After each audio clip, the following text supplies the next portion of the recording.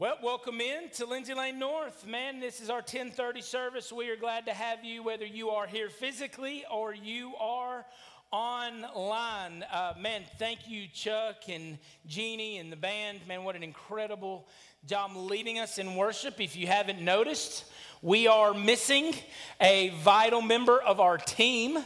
And so Will and Emily Stutz, they went in on Thursday night to get ready for the arrival of their son, and he waited until about midday yesterday to come. Already 41 and a half weeks behind through the pregnancy.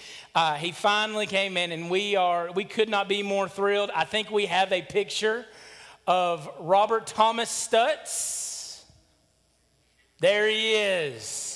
8 pounds, 4 ounces, 20 and a half inches long, I think is what he said. So, man, we are super, super excited for him. And I know that he is watching online because he can't go a week without hearing one of my messages.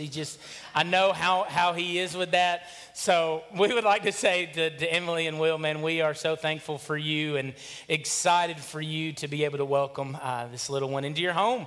So can't wait to get snuggles myself. So, man, I am super grateful for that, grateful for a team that he has assembled alongside him that can lead in his absence. And man, we are a blessed church, to say the least. Turn in your Bibles to Mark chapter 12. We're in the third part of our 3-month series in the book of Mark. We are ending with Jesus' ministry to the nations. We talked about at the beginning chapters of Mark, Jesus was focused on his Galilean ministry to the Jews. Then there's a transition, or in the middle of Mark, there's a transition to where he really begins to focus and hone in on his small group of disciples, of his followers. More than fans, they're followers, those that are invested in what the kingdom is going to look like. Not the kingdom of man, but the kingdom of God. Not the kingdom of his father David, the kingdom of God the Father, right? And so then he makes a turn. And these last chapters are focused on his ministry to us. We are Gentiles. We are not Jewish born, right? And so we are part of the Gentile race, right, that God is making headway toward. He is providing salvation, not just the Savior, the Messiah of the Hebrew people. That's what the Old Testament scholars, that's what the rabbis taught, that he would save his people Israel. But God's scope was larger than that. He desired to save every tribe, tongue, and nation, right? And so he does that in these last chapters. We've talked about Jesus' claims to authority. Man, we see in his triumphant entry, right? He is claiming to be Messiah, to be king, to be prophet and priest. He is making these claims, and then he is challenged in those claims. There are tests, there are traps that are laid for him, and each one of them he answers perfectly, right? He proves to be who he said he is.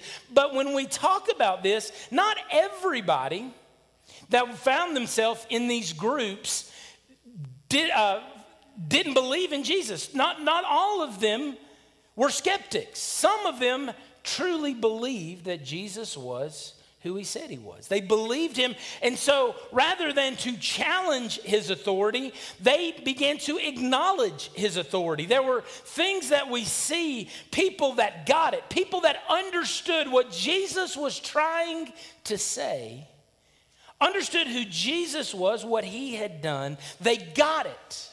They grasped it. And their lives were forever changed. We see it first in Mark chapter 12. We see it in the wisdom of a scribe. Now, a scribe by profession was one whose job before the printing press, obviously, they were literally transcribing the text of Scripture. They became very intimately aware of the text of Scripture because that was their profession. They wrote it from one page to another. They wrote the text of Scripture. They were a scribe. Matthew tells us he wasn't just a scribe, but he was a Pharisee. He was a religious leader of the religious sect of Pharisee. Listen to what he says in verse 28. Mark 12:28. And one of the scribes came up and heard them disputing with one another. And seeing that he answered them well, he asked him, which commandment is the most important of all? So this young man is hearing all the questions being asked of Jesus by those intending to trap Jesus. And because Jesus answers all of them well, he goes, hey, here's a question that I've got. And this is as good of a person as I can think to ask this question to. What is the most important commandment of all? And Jesus answered. The first thing he says is very clearly not up for debate. This is very, very important to the Hebrew people. He quotes Deuteronomy 6, verse 4. The most important is this: Hear, O Israel, the Lord our God, the Lord is one. This is the John 3:16 for the Hebrew people, right? This is the for God so loved the world. This is the passage of Scripture. Even if you don't have a whole lot of connection to your roots, you know Deuteronomy 6:4 as a Jewish boy or girl. It was known as the Shema from the first word of the verse. Shema, meaning to hear. Hear, O Israel, the Lord our God, the Lord is one. When I took Hebrew in college and then in seminary, many people have asked me like, oh, okay, well, you know Hebrew, so say something in Hebrew. Well, it doesn't work that way. It's not like Spanish. I can say things in Spanish, but biblical language, something that you read and you can decipher, but it just doesn't work that way, right? And so the only thing that I ever memorized was what was going to be on my final in my Hebrew class. And I had to recite, before we left, our Hebrew professor made each one of us recite the Shema in Hebrew. It's the only Hebrew I know. You ready for it? Shema Yisrael, Adonai Eloheinu, Adonai Echad. Hear, O Israel, the Lord our God, the Lord is one. Of all the texts of Scripture, this was the most important. And listen what he says. And you shall love the Lord your God with all your heart, with all your soul, and with all your mind, and with all your strength. The second is this: you shall love your neighbor as yourself. There is no other commandment greater than these. And the scribe said to him, you are right, teacher. Well, he was right whether the scribe agreed with him or not, but whatever, gold star for the scribe. You are right, teacher. You have said truly that he is one and there is no other beside him. And to love him with all heart and with all understanding and with all the strength, and to love one neighbor as oneself, is much more than all of the whole burnt offerings and sacrifices. And when Jesus saw that he had answered wisely, he said to him, you are not far from the kingdom of God. And after that, no one dared to ask him any more questions. It's well documented that most of the religious elite in Jesus' day stood in opposition to Jesus' ministry, right? It's well documented in Jesus' own words. Listen, you don't call people a brood of vipers or whitewashed tombs or of their father, the devil, unless they are in opposition to you, right? These were guys that had problems with what Jesus had to say by and large. They would be the people that would ultimately be responsible for Jesus' death.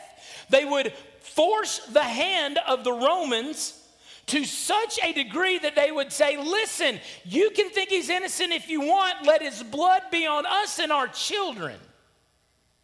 Crucify him. It would be the religious leaders, the scribes, the Pharisees, the Sadducees, the high priests, the rabbis, and the Sanhedrin that would lead the charge in this. And there was great debate in this time about what was the greatest commandment. After all, there were 613, depending on how you read and interpret the Old Testament covenants, there were 613 commandments that you had to keep.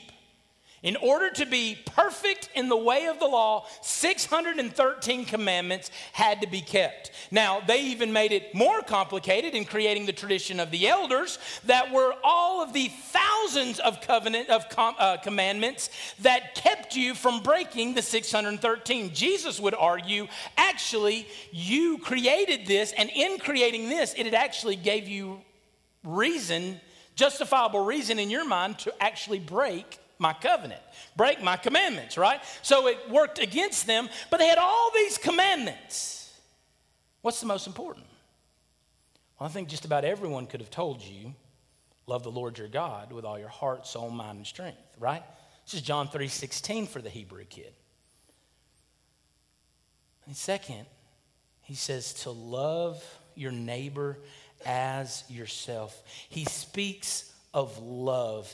If we have love, then we have completed, then we have met the requirements of all the commandments. Jesus isn't speaking about the ritual, external religion of the day. He's speaking to their heart. If God has your heart, if God has everything you are, then everything else will follow, including your love for one another. You will love others that are made in his image. Why? Because you love God with all your heart, soul, mind, and strength. And you will love your neighbor as yourself. Now, other gospel accounts, Luke actually tells us that the young man, the scribe, is the one who actually gives him the two commandments. He gives them, love the Lord your God with all your heart, soul, mind, and strength, and love your neighbor as yourself.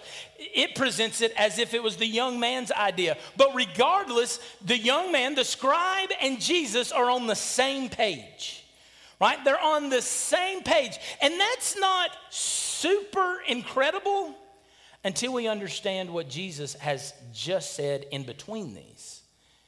Luke tells us that when the young man tells him that he is to love the Lord your God with all your heart, soul, mind, and strength, and love your neighbor as yourself, the question is then asked, well, who is my neighbor? And Jesus tells him the parable of the Good Samaritan. Right off the bat, if you are a Hebrew in Jesus' day, when you hear the parable, the title, The Good Samaritan, gloss over, baby. You're out. But then he proceeds to tell them that the worst imaginable nationality of people in the world are included as their neighbor. More than that, they acted more neighborly than the Jewish leaders, the Levite, the priest. No. None of them could compare to how neighborly the Good Samaritan was. This would have been a deal breaker to the religious elite. There is no way, because see, the Samaritans were the half-breeds. They were worse than the pagans because they were the half-breeds. They were half pagan, half Jewish, and so when they were poisoning the Jewish gene pool, they hated one another. Yet despite Jesus' answer, despite the fact that he then tells them the parable of the Good Samaritan that just happens not to be recorded in Mark, the young man says, you're right. You're exactly right. And to love God and to love my neighbor, even the Samaritan that I hate, are the greatest possible things. And more than that, he claims what the Old Testament prophets tried to get everybody to understand, right? What does he say there? He says that to love God and love neighbor is much more than all of burnt offerings and sacrifices. In Israel's history, there were very few times where sacrifices to God stopped. There were very few times that Passovers were not observed and the feasts were not observed. Man, externally, the people of God never stopped worshiping God. The problem was internally. Internally, their hearts were calloused and cold against God. You see, with God, worship has never been an external thing. It's never been about raising your hands or not raising your hands. It's never been about banging drums or an organ. It's never been about a cappella or with a guitar. It's never been about those things. It's never about whether you're sitting in pews or chairs. We like chairs, but I can tell you when I get here on a Friday and I'm cleaning, I don't like chairs. Amen, Dustin? These things get super wonky. It's not about any of that. It's about the heart. This scribe sees past all the offense to the truth, to what Jesus says. And Jesus responds with, "You are close to the kingdom of God." Now, we don't know what happened to the scribe. Scripture doesn't tell us. There are things that are painfully absent in Scripture that I've got a list of questions, right? Like what happened from like age 13 to age 30 with Jesus? Like, good night, God's in the house. Isn't somebody taking a journal? Like, what is going on here? You're talking about 20 years and it's just nothing. Crazy. There's a lot of questions I have. This is one of them. Right? What happened to the scribe? We don't know. He was close to the kingdom of God. Do you know what God was doing? In a group of people that were calloused against God, calloused against Christ, completely opposed to everything, even in that field, amongst that group of people, God was doing a work. What did we just sing? Even when I don't see it, you're working. Even when I don't feel it, you're working. Why? Because you never stop working, right? Even when those things don't make sense to us, even though when you would think, Jesus, for 15 chapters, you have wasted your time on these people, tell the scribe to get lost. Jesus says, you are close to the kingdom of God. There are people in our lives that when we start going down the list of people we need to share Jesus with, that we have written off because they are too far gone in our minds. They're too far gone for the gospel to reach them. Now, we may not believe that theologically, but boy, the way that we conduct ourselves around them says that we believe it practically. We are practically atheists, right? We are practicing that around them, right? But even in the most unplantable of fields, God is working. This is what we see. He cut through the fat of the rituals and all of the shadows that were supposed to point people back to the heart of worship, and he saw his heart. You are not far from the kingdom of heaven. Part of acknowledging Christ's authority is to recognize his power to change a heart. His power to change the heart of the person that you and I would say is out of reach. When we were renovating this building, we did everything. My gracious, we did it. Not necessarily to this sanctuary, but the building behind us where the kids and stuff are. Man, if there was something to be done, we did it. And we gutted it. We treated for termites. We got into the slab. We redid plumbing. We redid HVAC. We pulled wire, electrical, did all of it, everything. And the first day that we were tearing everything out, the person we had overseeing, and since went on to be with Jesus, Jeff Hill, was overseeing, and so his wife Mona was there. And how many of you have been taught by Mona Hill in Elkmont? Yeah, that's what I thought. A lot. There's a lot. Like everybody has been taught by Miss Mona in Elkmont. And she was a teacher here for a long, long time. And she began to go through all of the people at Maine, all the people that were around. She began to identify them and tell me a little bit about them. Oh, this boy, he was a good kid. This kid, he was a good kid. And then he gets to his now one of the pastors at the Maine campus, Greg Wise. If you know Greg Wise, you know Greg Wise. If you don't know Greg Wise, it'll happen eventually, and then you'll know. She gets to Greg and goes, now this kid's a good kid, and her whole face changes. Now, Greg, and she just pauses. And what she did in her mind, she was saying, she said, when I found out that he became a Christian, my jaw hit the floor.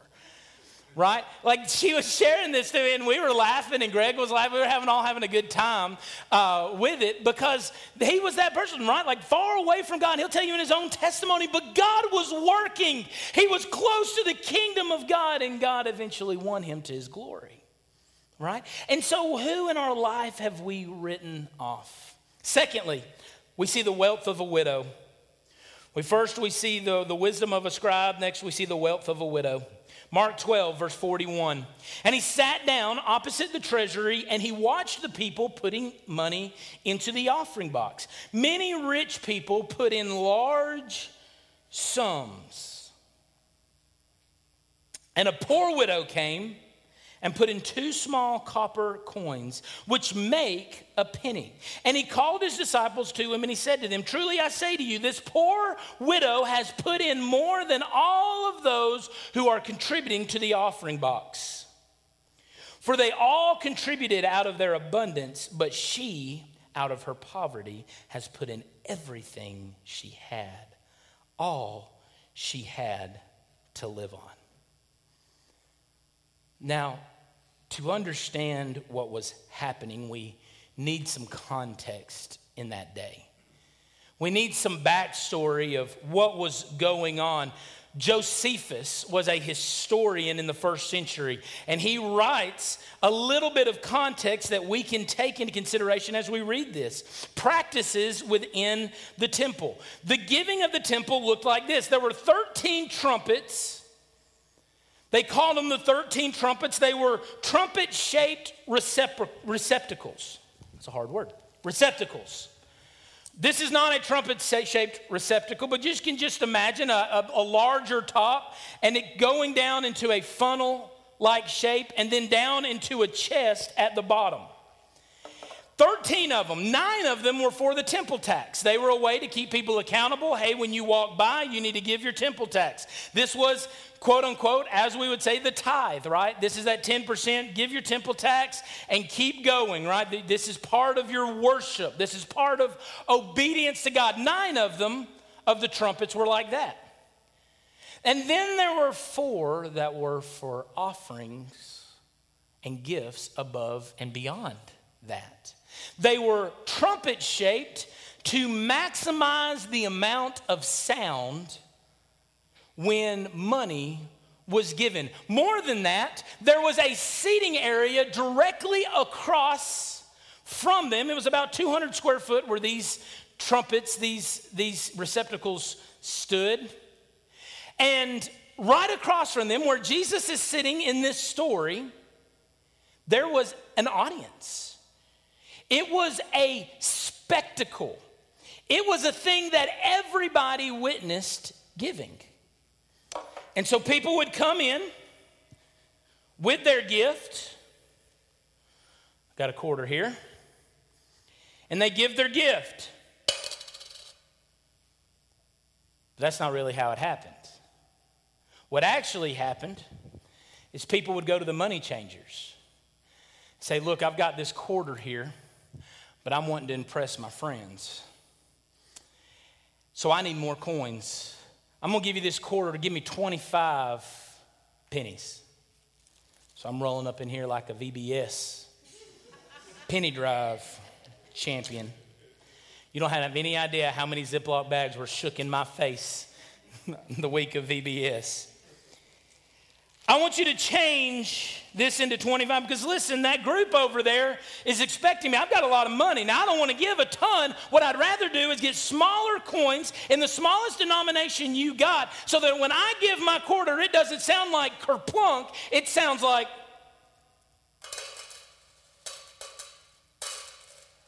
oh, wow. You hear? The audience is, man, this guy's good. They don't know how the value of these. It's good. And I'm through.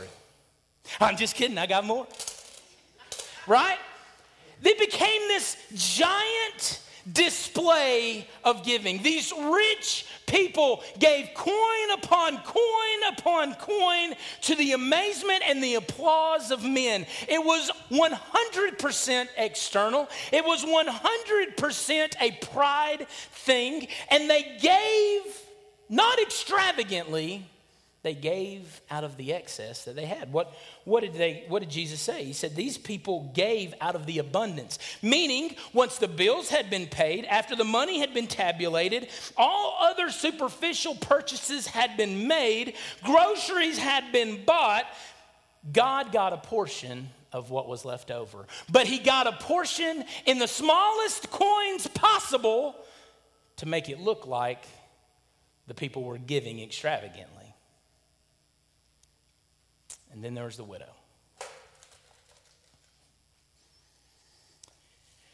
What she gave was the smallest coin, 2 of the smallest coins in circulation in that day. In fact, many of them would have not bothered if they had dropped this amount of money. They would have not have bothered to stoop down and pick it up. In much the same way that many of you don't stop and pick up a penny when you see it on the ground. In fact, the amount that she gave was, according to one scholar, 1/32 of a day's wage. A day's wage was a denarius.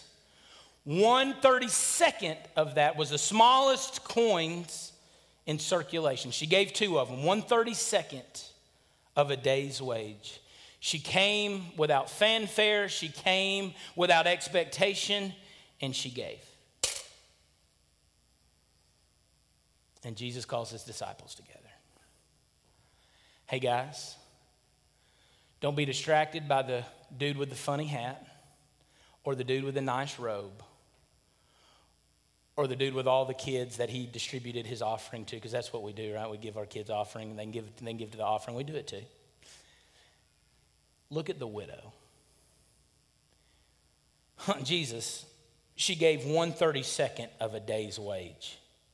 I've got that worth of pocket lint in my ephod. Right? Like, come on, Jesus. No. She recognizes authority. She didn't give what was left over after she had provided for herself. What she gave was the only thing she had to live on. That's what it says there. She gave out of her poverty. She gave everything she had, even what she had to live on. She gave it. What does it show there?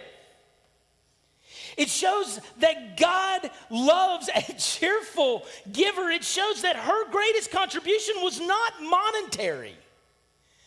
Let me tell you, 1/32 of a day's wage doesn't make a hill of beans of difference, but Jesus didn't exalt the one that gave tons of coins. He exalted the one that gave the smallest amount. Do you know what that means? Whether you're giving little or a lot, the amount is always insignificant to God.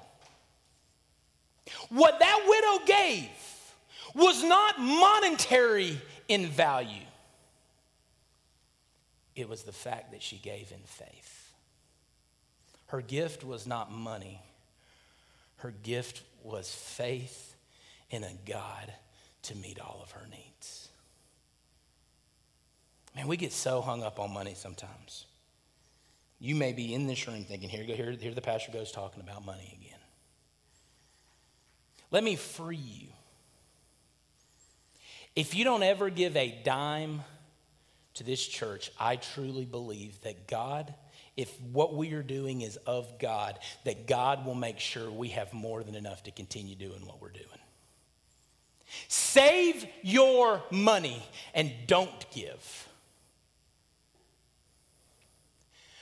But if God has your heart, then things that matter to God will matter to you. And if God has your heart and you have put your faith, your confidence, and your trust in Him, then where your heart goes, your pocketbook will follow.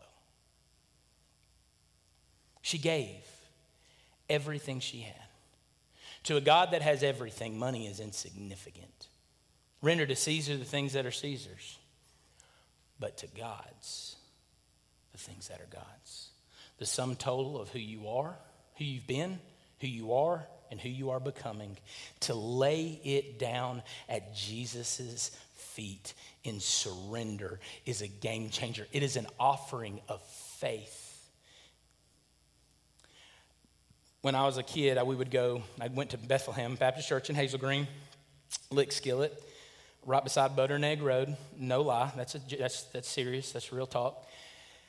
And we would get there about an hour and a half before service, and we would pray. We would have a prayer warrior time. All the men would get together. The preacher, whoever was preaching that day, would sit in a chair, and we would all gather around him and pray. And I'll never forget, there was a little old man there, and incredible man of God. But he prayed a prayer one time. He prayed a prayer all the time. And he prayed, and this is what he said. Lord, bless the gift, bless the giver, and bless, you know where I'm going? Bless the gift, bless the giver, and bless the one that's unable to give. That's what he prayed. And then I remember Joel talking to me afterwards one time. Joel Carwile, he's pastor at First Baptist Athens. I remember him talking to me and sharing with me, you know, Alan, the gift and the giver exist, but the one that is unable to give does not. Not in God's eyes. Because if you are living your life outside of God's will, then what God requires of you is to give Him your heart. And when God has your heart, regardless of what you make, regardless of the income, you give, and you give sacrificially, faithfully, and sacrificially. Why? Because God has called you to it. God has your heart. And then when we recognize His authority over things like money, we're not so concerned about holding on and trying to protect ourselves with it.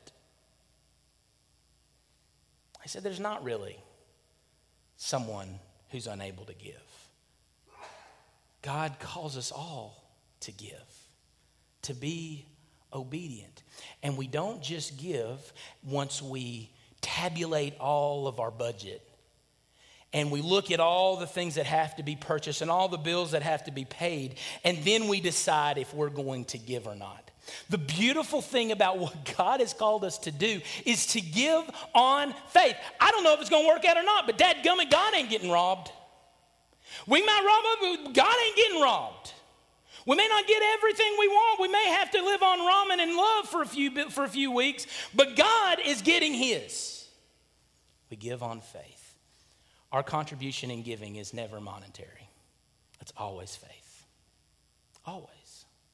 So think about that. This is what God has called us. This is what this poor widow, we find that she was the wealthiest of those that Jesus watched give great sums of money. But the widow is the wealthiest. Why? Because she trusted the God who has infinite wealth to provide for every one of her needs. Thirdly and finally, we see the worship of a woman. Mark 14, flip over a couple pages, beginning in verse 3.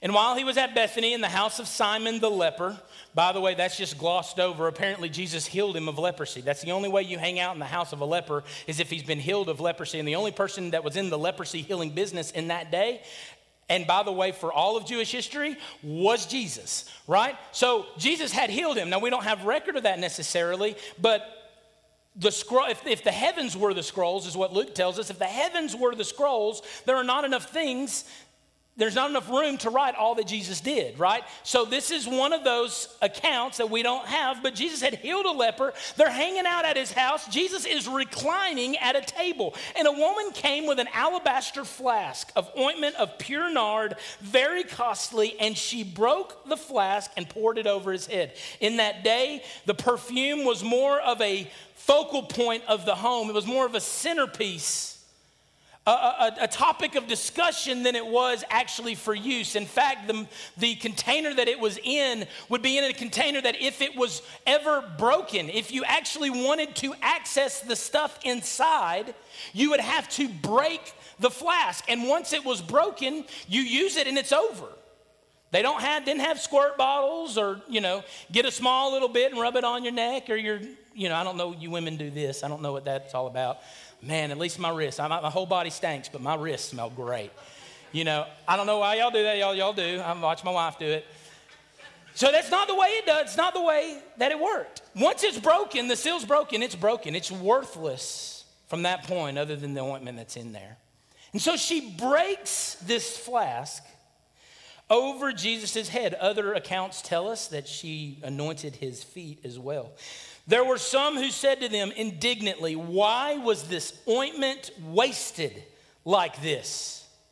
Why was it wasted? How costly was it? For this ointment could have sold for more than 300 denarii and been given to the poor. And they scolded her. 300 denarii, 365 days in a year.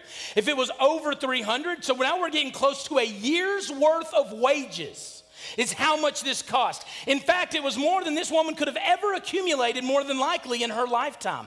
This was probably a family heirloom, and even though it was really costly, money-wise, it was probably even more valuable because it was probably handed down as a family heirloom.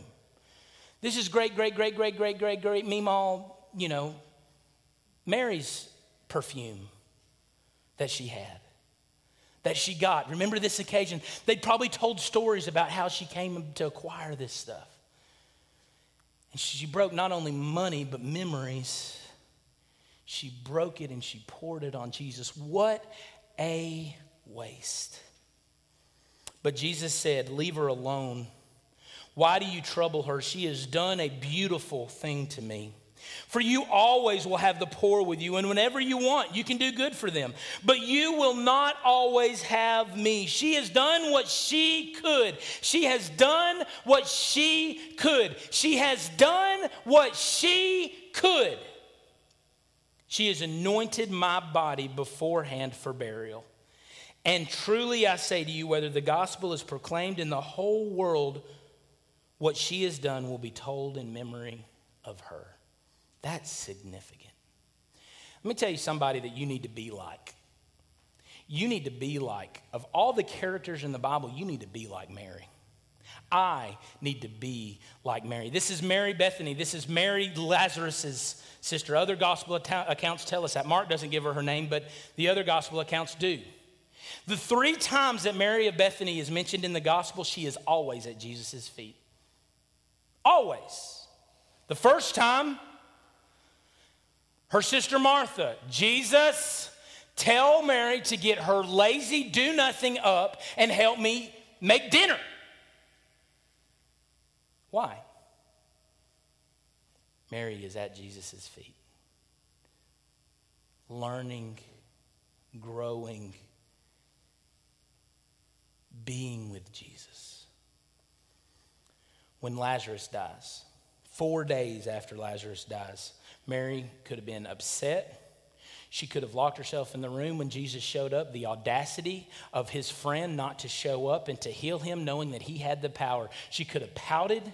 She could have ran away from Jesus. But she runs, and Scripture tells us she falls at Jesus' feet. In her sorrow, in her despair, she takes her concern, her worry, her pain, and she lays it at Jesus' feet. And then here. We don't know if Mary knew the significance of what she was doing. I tend to believe she didn't.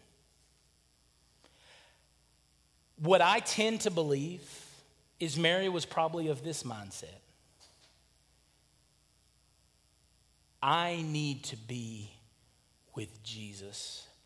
I need to show him how much he is worth to me. And so I need to find the thing of greatest worth that I have, and I need to give it to him. I need to lay it down at his feet where I want to stay. I need to anoint him with this perfume that, yes, is costly, but it means way more to my family. I don't care what the disciples think. I don't care how I'm ridiculed. I don't care how the glances and the glares I get from my family that saw me get rid of Meemaw's perfume. I don't care about any of that. It's the most valuable thing I have. I'm going to do all I can to worship Jesus. And she did what she could. Gave up what was most valuable to her because she recognized the authority of Jesus in her life. She worshiped Jesus. And it was Jesus who assigned the value. Jesus was the one that said, Mary may not understand what she did. Let me tell you what she did. She has prepared me for burial. She has prophetically been moved by the Holy Spirit to give what is most valuable to her so that you guys could see that my life is about to be laid down for you. This is what Mary did. Unbeknownst to her, she was just worshiping Jesus. That is how our life is to be lived. When Jesus has control, in things that seem routine and mundane, people see Jesus in them. Things that have just happened, getting up and spending time in God's word, loving our husbands and our wives well, being fathers and mothers that raise up their children in the way that they should go, coming, attending church, being a part of small group, discipling one another. Those are ordinary and mundane things that we may not grasp the significance of, but the world sees Jesus. They recognize our worship. That's why Jesus would say, let your light so shine before men that they see your good works and they glorify your Father in heaven. This is what Mary declared. This is what she declared through her worship, so much so that every time the gospel is heard, people remember Mary, who prepared Jesus' body for burial even before he was crucified. This, in the book of Mark specifically, makes a very strong turning point. From this story on, we talk about the death, burial, and resurrection of Jesus. His betrayal, his death, burial, and resurrection. Mary, her unadulterated, surrendered worship is the turning point of the text that Mark gives us. What an amazing thing. Man, we can make worship about a lot of things. But you know what worship is?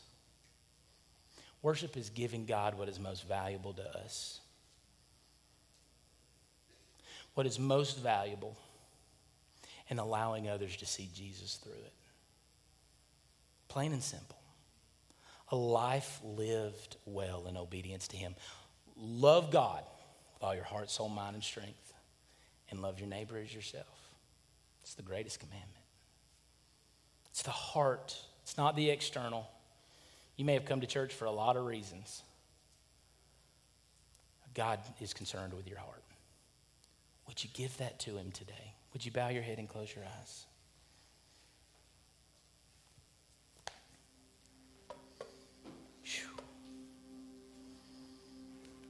I don't know about you, but I'm convicted by this. Maybe you're here and maybe you've never surrendered your life to Jesus.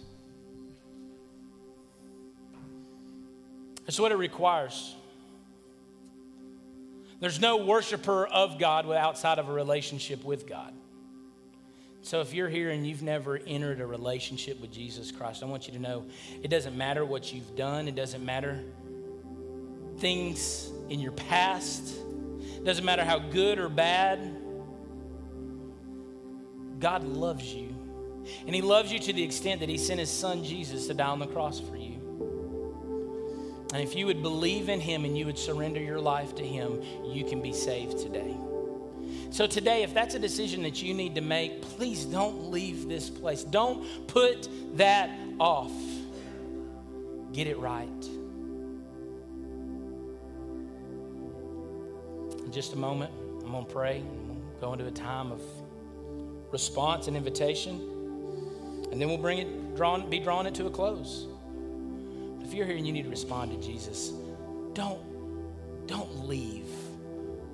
Don't leave without doing that. Maybe that response to you, maybe you know that you have a relationship with Christ. Maybe you need to get some things right. Maybe there's things that you need to lay down. Maybe this altar is the place for you. Here in front of this stage, just laying down things that have become idols. Or you just need to get right. Maybe you need to pray for someone, intercede for someone that needs that relationship or needs to get right, needs to be reconciled. Maybe they're that person that in your heart and your mind before now has just been too far gone. Maybe that's who God is turning you toward. Maybe you need to be baptized. Maybe you need to follow him in obedience in that way. Maybe you need to join our church. But just respond as the Spirit leads.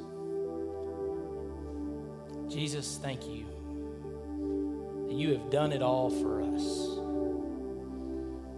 All that we have to do is to choose you. Choose you as Lord and Savior. What I pray for today is not an external show that a lot of people can applaud. What I pray for is heart change in our hearts and lives. True repentance leading to salvation. Lord, we love you and we thank you for what you do for us. Help us to serve you, live for you, and respond in this time as you see fit. In Jesus' name we pray. Amen. And amen. Would you stand to your feet as we sing? This time is for you. You need to respond to relationship with Christ. Need to make any decision today. I'm here. Would love to talk to you. Would you come as we sing?